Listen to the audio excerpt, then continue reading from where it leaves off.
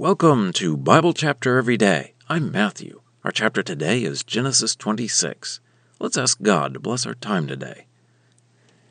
Heavenly Father, we pray that you would make a place for us, that we would rest in your promises, that we would have that relationship with you, and know that you will work things out. We ask this through Jesus. Amen. Genesis 26.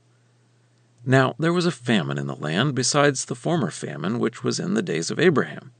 And Isaac went to Abimelech, king of the Philistines, to Gerar. And Yahweh appeared to him and said, Do not go down to Egypt. Dwell in the land which I will show to you.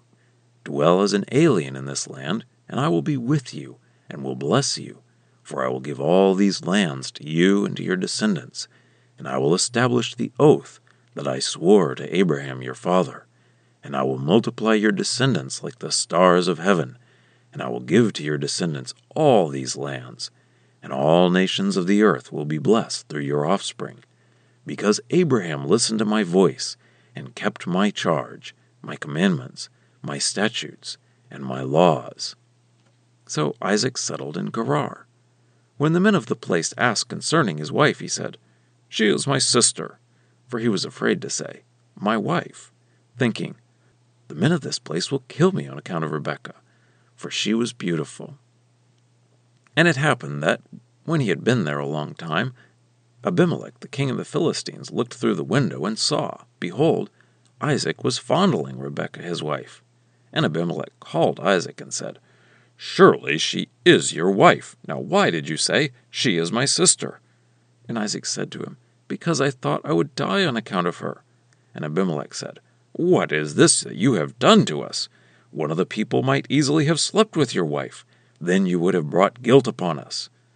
Then Abimelech instructed all the people, saying, The one who touches this man or his wife shall certainly die. And Isaac sowed in that land and reaped in the same year 100-fold. And Yahweh blessed him, and the man became wealthier and wealthier, until he was exceedingly wealthy. And he possessed sheep and cattle and many servants, so that the Philistines envied him. And the Philistines stopped up all the wells that the servants of his father had dug in the days of Abraham his father. They filled them with earth. And Abimelech said to Isaac, Go away from us, for you have become much too powerful for us. So Isaac departed from there and camped in the valley of Gerar, and settled there. And Isaac dug again the wells of water which they had dug in the days of his father Abraham, which the Philistines had stopped up after the death of Abraham.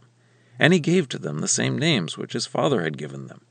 And when the servants of Isaac dug in the valley, they found a well of fresh water there.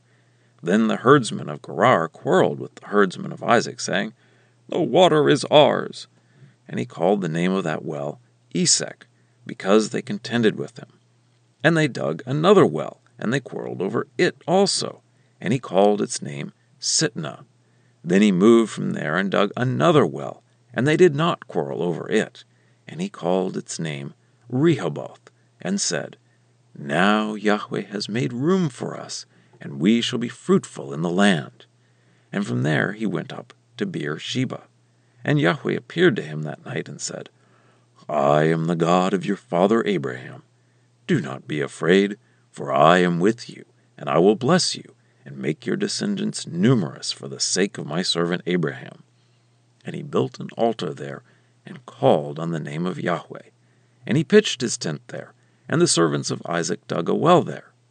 Then Abimelech went to him from Gerar with Ahuzzath his friend and Phicol his commander. And Isaac said to them, Why have you come to me? You hate me and sent me away from you.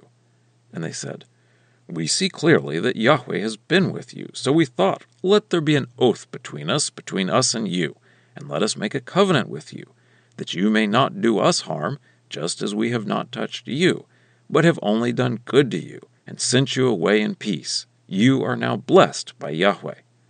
So he made a meal for them, and they ate and drank. And they arose early in the morning, and each one swore to the other. And Isaac sent them away, and they left him in peace. And it happened on that same day, the servants of Isaac came and told him about the well that they had dug. And they said, We have found water. And he called it Sheba. Therefore the name of that city is Beer-sheba until this day. And when Esau was 40 years old, he took as wife Judith, daughter of Beeri the Hittite, and Basemath, daughter of Elon the Hittite. And they made life bitter for Isaac and Rebekah. Well, that's the reading. Let's dig in. In this chapter, we see the travels of Isaac. And it may not be in chronological order in that what happens in chapter 26 is after chapter 25. Chapter 25 introduced to us Jacob and Esau, but it may be that they were not born yet in the first part of chapter 26. There is another famine. A famine would generally be caused by lack of rain, which would mean less grass for the animals and poor crops for farmers. When this happened in Abraham's time, he went to Egypt, which didn't turn out so well. But God appears to Isaac and tells him not to go to Egypt, but to stay in the promised land.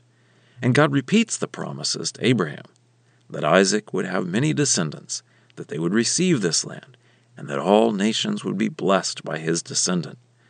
So Isaac stayed in the southwestern part of the promised land, in Gerar, and he lied about Rebekah and said that she was his sister.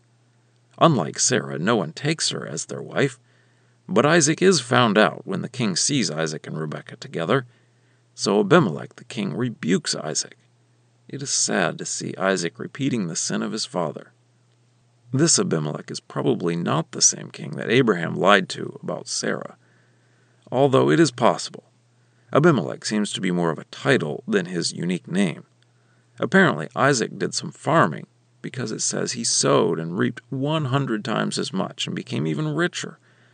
So the Philistines pushed him away from them. They told him to leave, and they stopped up the wells.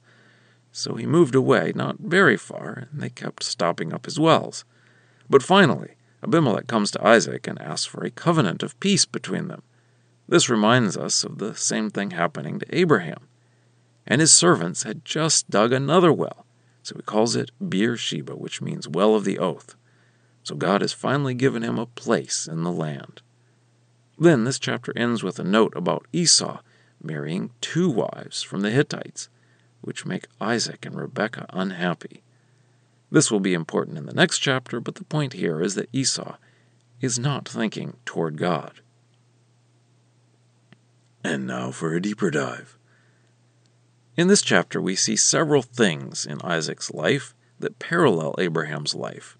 Really, Isaac is not a major character in Genesis, not like Abraham, but the stories here show how his life was like Abraham's, a life of faith in God, but not a perfect life. He made his mistakes too. Being second generation has its own problems. Abraham had great tests of faith, starting with leaving his family and his land to go to a land God promised. Isaac already is in the land, so his tests of faith are a little simpler. And he starts out quite rich and gets richer. There was a lot of good in Abraham to emulate, but Abraham also made his mistakes, and we see Isaac repeating that sin about lying about his wife. So, how does this apply to us? Well, if you are a first-generation Christian who God called out of a life of sin, you may be more like Abraham, striking out and forging a path of faith. But if your parents believed in God and raised you to believe in God, then you may be more like Isaac. You have all of these great riches of faith handed down to you. You don't have to struggle as much to get them. But yet, you still have to make your own way. You have to look at the way your parents lived and decide if their ways are really right. Because no one gets it completely right. So are you just going to copy them? Or will you try to build on the foundation they built and get some things right that they got wrong? It is such a blessing to receive spiritual blessings from our parents, and yet, no generation can just rest on the faith of their parents. We all need to move forward with our own relationship with God.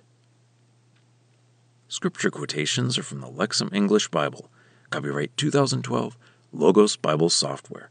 Lexham is a registered trademark of Logos Bible Software.